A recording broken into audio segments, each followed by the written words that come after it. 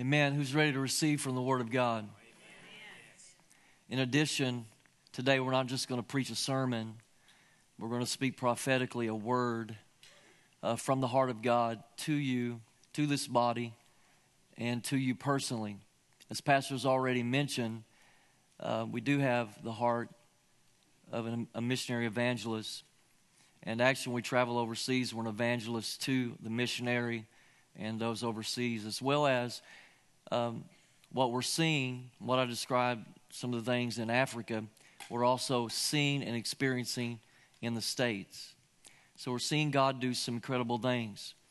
So as the ushers are receiving the offering, real quickly, let me just tell you, I was in California. I mentioned that God has opened a wide door, is moving there. And a pastor had the crazy idea to ask me to preach on Father's Day, Sunday morning. And we wound up having a 4-hour service. Now, I don't want you to get nervous. It wasn't because I'm long-winded. I'm not. And in fact, I got to put it on the fast track here because I want to get you to the altars. But during the altars, the people responded and they wouldn't leave. God was doing incredible things, healing, delivering, baptizing, overwhelming with the Holy Spirit, just incredible things happening.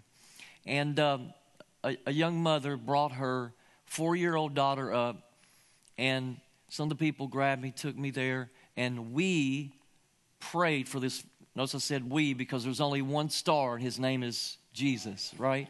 Anything that he does, he does it. He gets all the glory. We just get to be vessels that he uses. So she was dealing with autism, and at 4 years old, she was not speaking, not even her own name, and she was being taken to a therapist and just not really getting anywhere. And so we gathered around, we prayed for her. Notice I said this is Father's Day. That one service was scheduled, wound up taking one day off, and then we went Tuesday, Wednesday, and Thursday.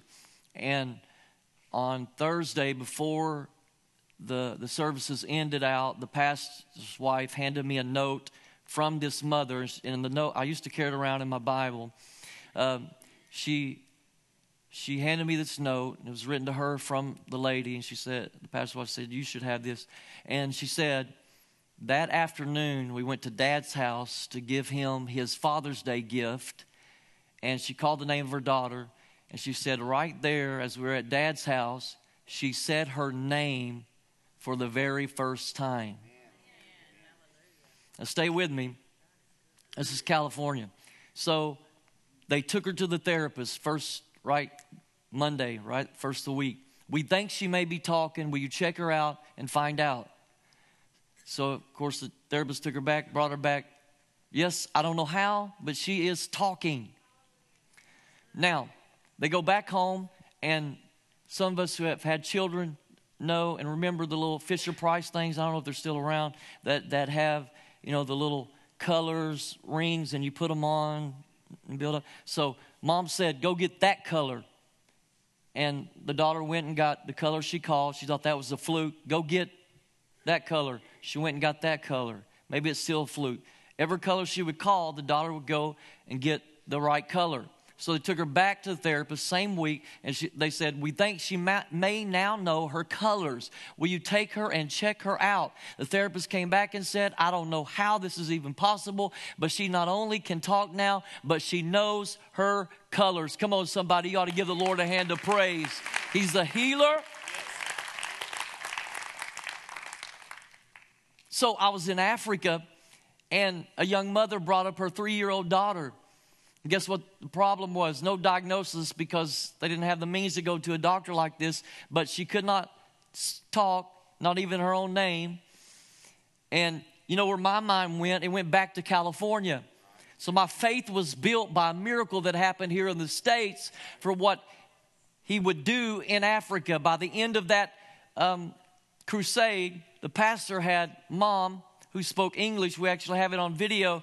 Spoke English, and she shared with how her daughter had gotten lost the week before at from preschool, winded up at the police station, 3 years old, could not tell anybody her name, her parents, anything like that. And so they spent all night trying to find her, eventually found her by the next morning.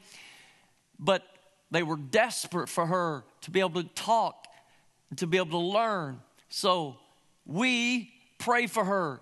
Faith built on what God had done in California. She testified, my daughter is now speaking. She's speaking her own name. She's repeating words after me. Can I tell you, nothing is impossible with Him.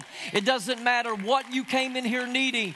It doesn't matter what kind of sickness, disease, ailment, what kind of pain you brought into this place. I'm telling you, like the psalmist, Psalm 145, verse 3, great is the Lord and greatly to be praised. Come on, somebody.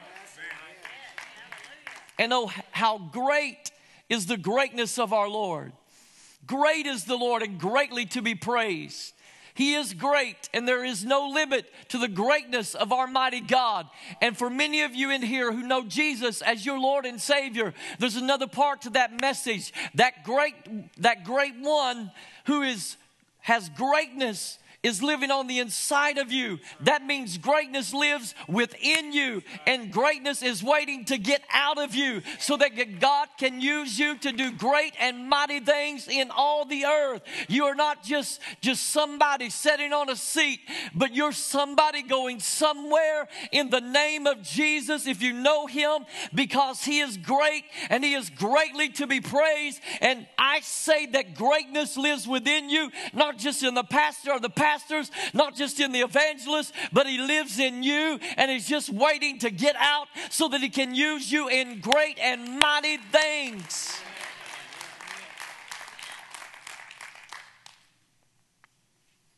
If you have your Bibles, I want you to go to 2 Corinthians chapter 3. I really intended to preach another message.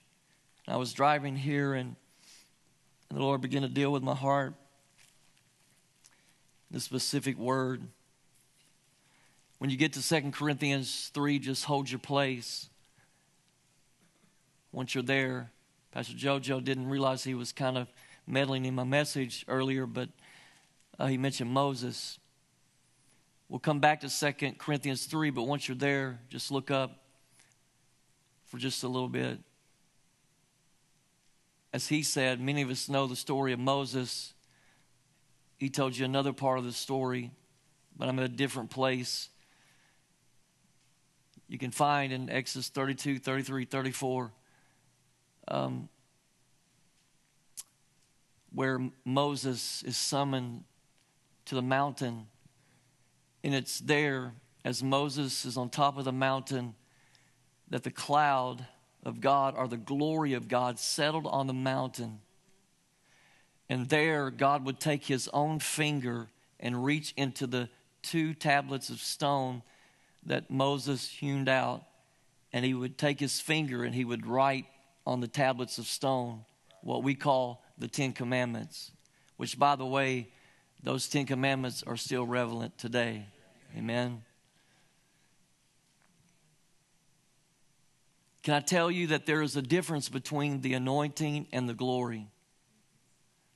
I thank God, a million thanks for the anointing, and we're going to see the anointing move. But what I'm here to tell you today is we're going to go after not just the anointing. We're not going to stop there. We're going to go after the glory of God. Because watch this. You can have the anointing without having the glory, but if you have the glory, you always have the anointing.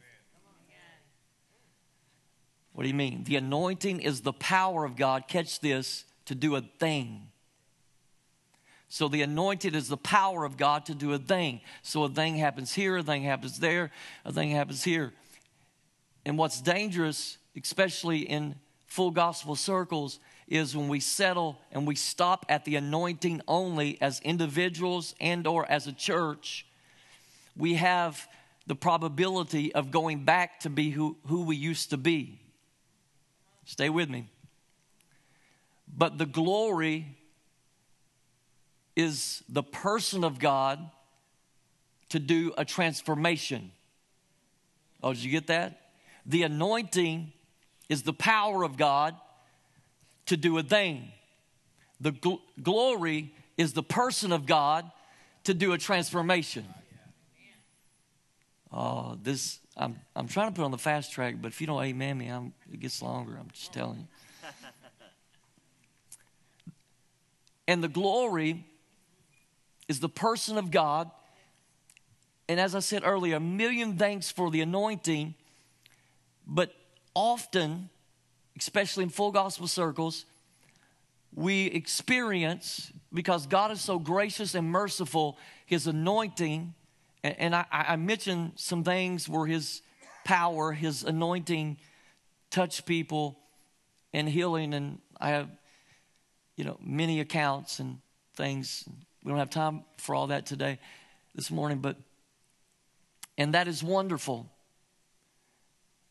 But the possibility for us to go back and be who we were, what we were, and I'm talking saved folk here,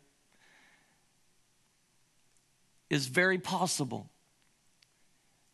But when you go after the glory and you say, God, I thank you for the anointing, but I want you, the person. I want the person of God. When you have the person of God, because He is the anointed one, you always have the anointing. So now you not only have the anointing, you have, and the power, you have the person and the power.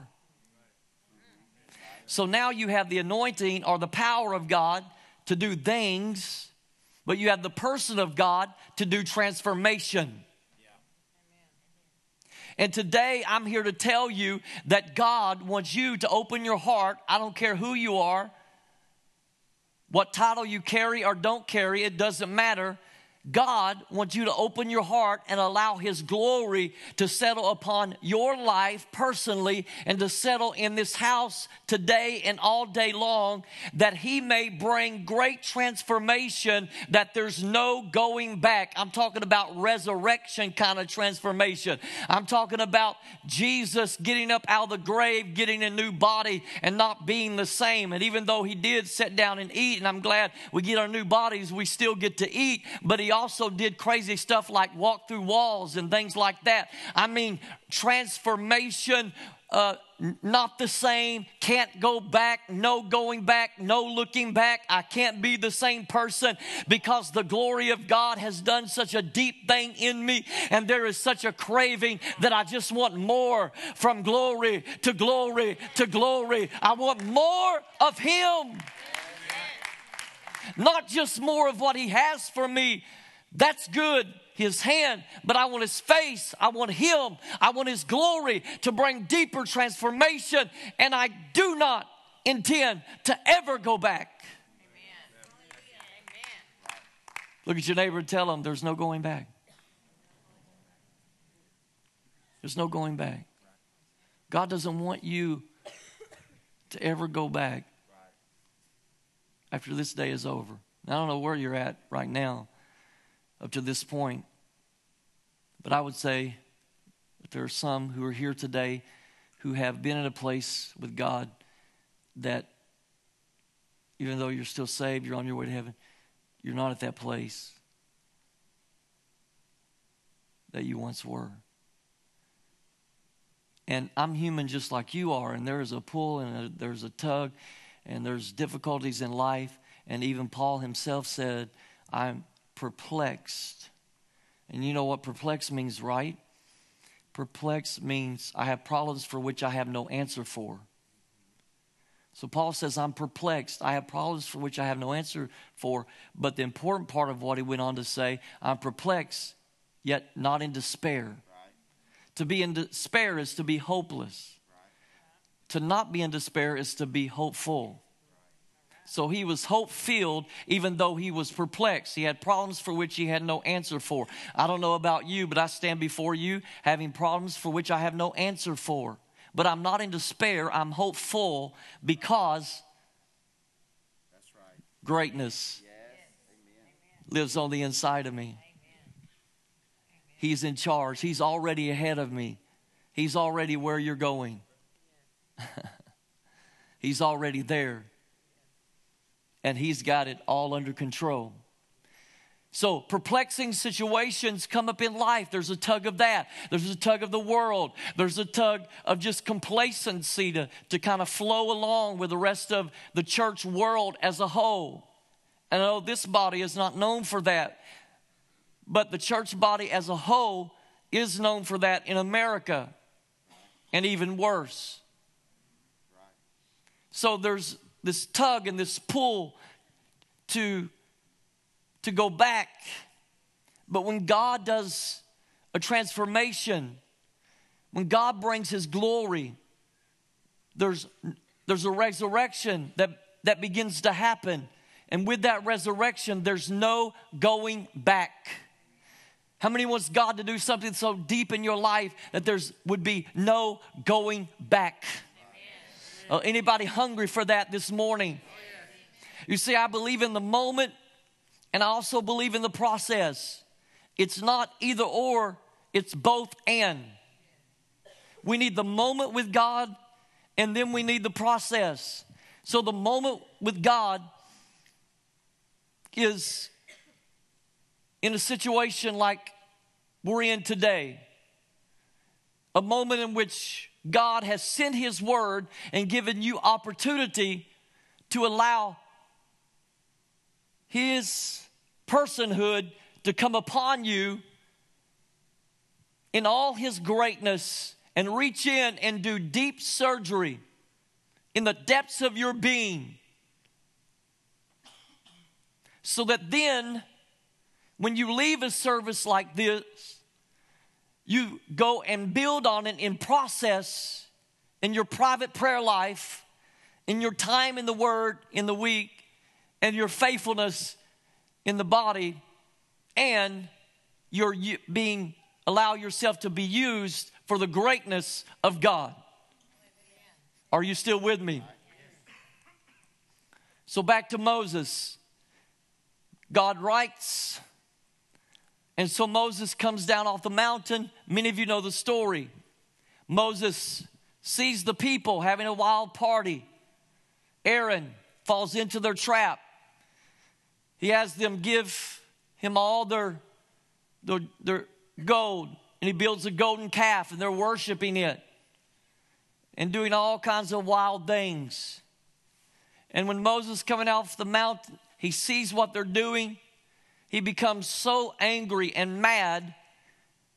Think about this, that the very tablets that God wrote with his finger, he reared back and threw them down. And they broke into pieces. Anybody ever had an uh-oh? I mean, that's a bad uh-oh. The rest of you acting all spiritual, you're just lying in church. We've all had an uh-oh. Moses had a big one. And of course, we know the story. He prays, and God answers his prayer and doesn't wipe the people off the face of the earth, the children of Israel. But not only that, he seeks God, and God says, Moses, okay, I'll send an angel. The angel will carry you on to the promised land. Moses says, no, that's not good enough. You have to go with us. We cannot go unless you go with us. I cannot go unless he goes with me. First Assembly of God in Heber Springs, you cannot go to what he's called you to do and be as a body unless he goes with you. You as a person, you cannot go unless he goes with you. I'm talking about the glory, not just the anointing. I don't want a thing here and a thing there. I don't want just his power to touch me, even though you're here and you need the power to heal your body, heal your mind, heal your heart. And those things are about to happen in this service. I'm seeing it all over the country and also overseas. I told you that in places just like this, miracles and healing is about to happen. I don't say that just loosely. I've already seen it in faith. It's about to happen. I call those things that are not as though they were. Yes, that's right. But we want with that his personhood. Go with me. Right. Yes. Transform me and go with me. Moses says, show me your glory. No. For you folks that have a real quiet, calm personality, Moses say, show me your glory. No, he was crying, show me your glory. You say, is God deaf? Do I have to be loud? No, you don't have to be loud, but even Hannah expressed herself, and the priest thought she was drunk because she was going, I need a baby. She's making all kinds of crazy faces, but he thought she was drunk, but she wanted a baby. Samuel became a mouthpiece of God. So, show me your glory. So, God calls Moses back up to the mountain. And watch this. This is for some folks in the room. God wrote again. He showed Moses his hinder part, showed him his glory. But you know what God did? He wrote again. He gave Moses the second set of 10 commandments. Took his finger and he wrote again. For some of you, there was a time in your life when God was writing on the tablet of your heart, but it's been a while since he's written on the tablet of your heart. But I come here today with a word from God.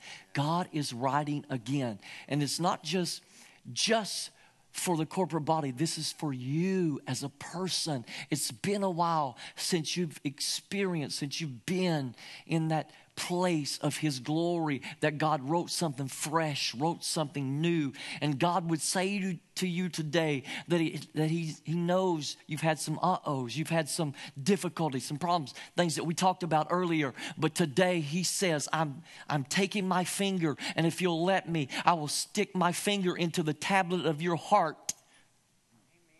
And I am writing again.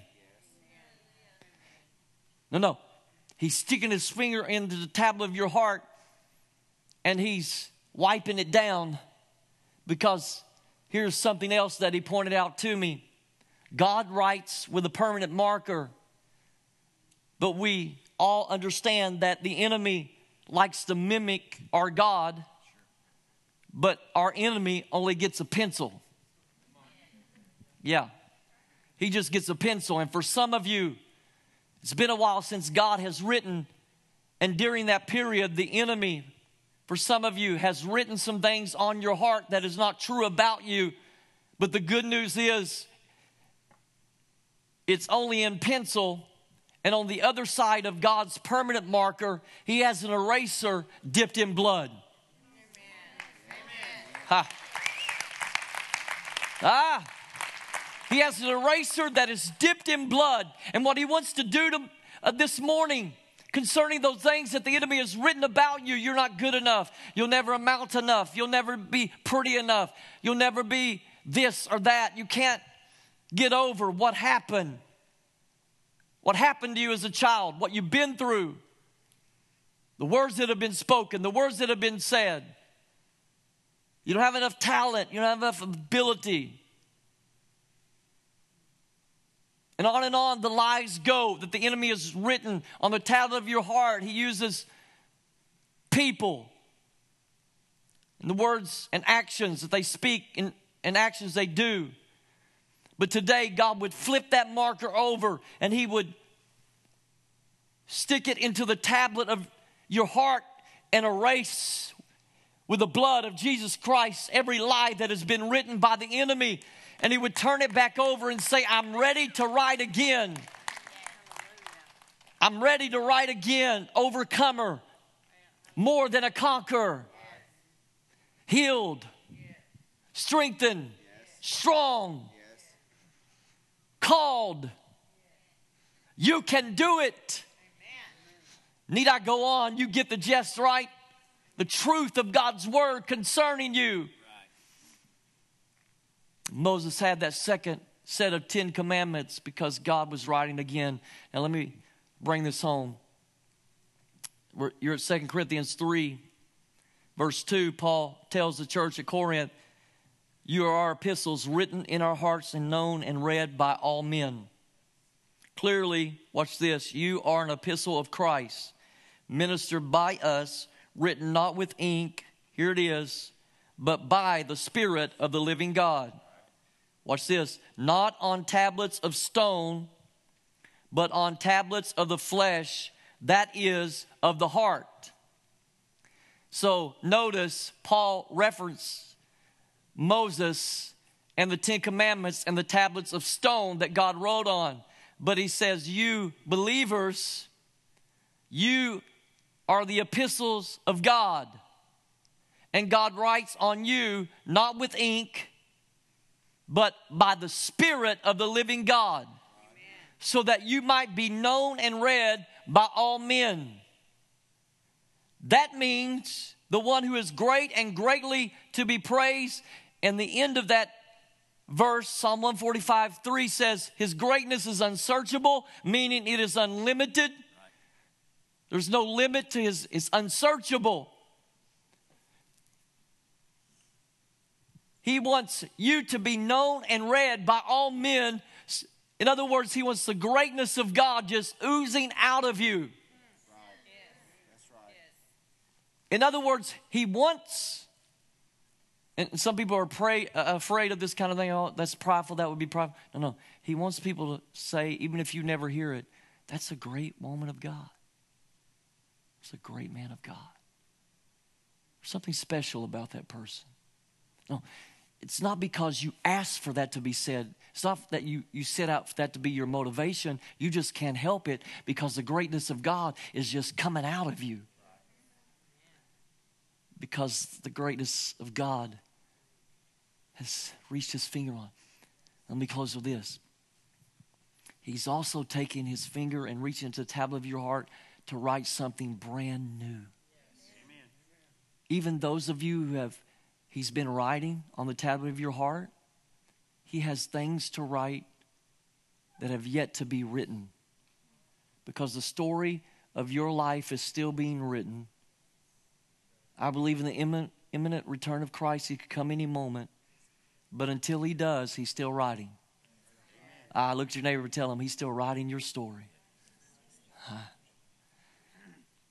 And every day of your life was written in his book. I'm thankful the book of life is the most important one, that our name be in that. But Solomon lets us know that he has every day of your life written in a book. You have a book from God with your name on it. It's called his perfect will and plan for your life. And God's still writing. He's still bringing it to pass, unfolding it. So may God stir a hunger in your spirit this morning. Watch this. Go after the anointing, but don't stop there. Go after his glory. And those of you that need healing, while you're in his glory, he's going to heal you. Physically, mentally, emotionally, in your heart.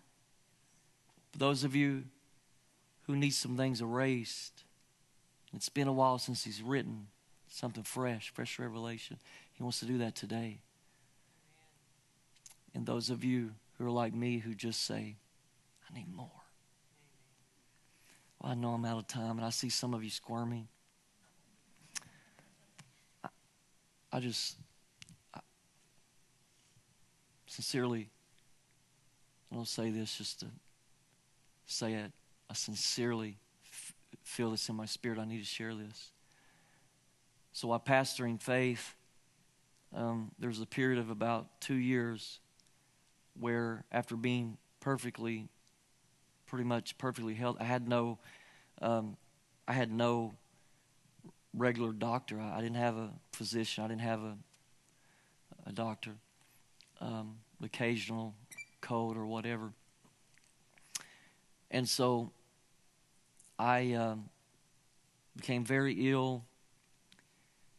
They diagnosed me with 1 kidney stone, which I've had that in the past. I had kidney stones when I was younger. And I thought, and so did the specialists that I finally got sent to, thought it took me 3 months to pass 1 kidney stone. Who he said at first, when I first saw him, oh, it's small enough, you can pass it on your own. And I'm like, this was about going on 2 months into it that I made it to a specialist. And so I went back to him because the pain was getting so great. And he looks again, he says, this thing it's too big for you to pass. Going, you big dummy. Yeah. So he scheduled surgical procedure immediately for the next week. And I was praying hard because I wanted rid of it, but I didn't want that procedure. And the weekend before the week that I was to have it, I passed the kidney stone. And later I got a report because they did another X-ray from the cardiologist. I mean, not the cardiologist, the X-ray person. Yeah, that ologist. And they said the CT scan, they did a new one compared to the old one, and they said those 3 kidney stones you had, the good news is you passed all 3 of them. So, doctors really are practicing. You know what I'm saying? He's a great physician. But after that was over, I actually didn't get better. I mean, those of you who had kidney stones, the pain in the back area and all that goes along. That got better, but I became in a lot of pain in my left rib cage area, and it wouldn't leave. Finally, my wife and a few others talked me into going to see a regular doctor. And so I go in, and I'm sitting in the waiting room, and the Lord says, Holy Spirit whispers, I want you to pray for that lady. And I'm there hurting in my left rib cage. I've been greased down, oiled down, prayed for, just whole bottles of oil literally poured over I'm like, God, are you serious? I'm here to see the doctor myself. I'm hurting. So I kid you not, God is my witness. The entire waiting room empties out except me and that one lady. And I say, all right, you have my attention now. So I strike up a conversation, find out the lady's husband had died a year ago at that time. And she had developed through this long grieving process and going past the normal time, she had developed migraine headaches, and she had one right. I see the doctor. He plans a battery of tests, and I leave out the same pain that I went in with. And as I'm coming out, a nurse meets me, and she says, Mr. Freeman, there's somebody here waiting to see you. Would you mind just allow me to take you to her before you go? And I noticed the doctor, who's very busy. I found out later because I've developed a relationship with him, that he and his 3 other colleagues have some 50,000 patients between the 4 of them. He follows. He's Church of Christ, and he follows. And there's this lady, tears streaming down her face. She was probably somewhere in her 70s. She gives me a big old bear hug. Thank you, thank you, thank you. The nurse taps her on the shoulder. She says, we never gave her that shot we had planned for the migraine headache. It completely left her. Now, I don't know where that fits in your theology. She left pain-free. I left with my left side hurting. But here's what I do know. My time came. And somewhere in the midst of it, God asked me a question. He said, Ronnie, do you want a restart or do you want a resurrection? I knew what he was asking. If I would have told him restart, I believe with all of my heart that it would have been over. But I would have had the opportunity to go back and be who I used to be. That was in the fall. That was in the summer of 2011. I was told, I said, Lord, I want a resurrection. So it lasted a few months longer. And in the fall of 2011, he gave me a resurrection. He lifted that pain. And not only was I different physically, I became a different person. I was never the same. And God was preparing in an increased rate what He would now have me do with Dream Nations. After that happened, it was just a few weeks later, I went to Africa and things were different. Miracles were happening like crazy. Things that I'd never seen. Legs were growing. Ears were popping out. I mean, it was just crazy things happening. And then when I went back to the church we're pastoring, it began to happen every Sunday. People begin to be healed. Any given Sunday, 10 to 15 people would be healed. It was just incredible what God started doing. But it wasn't because of this person.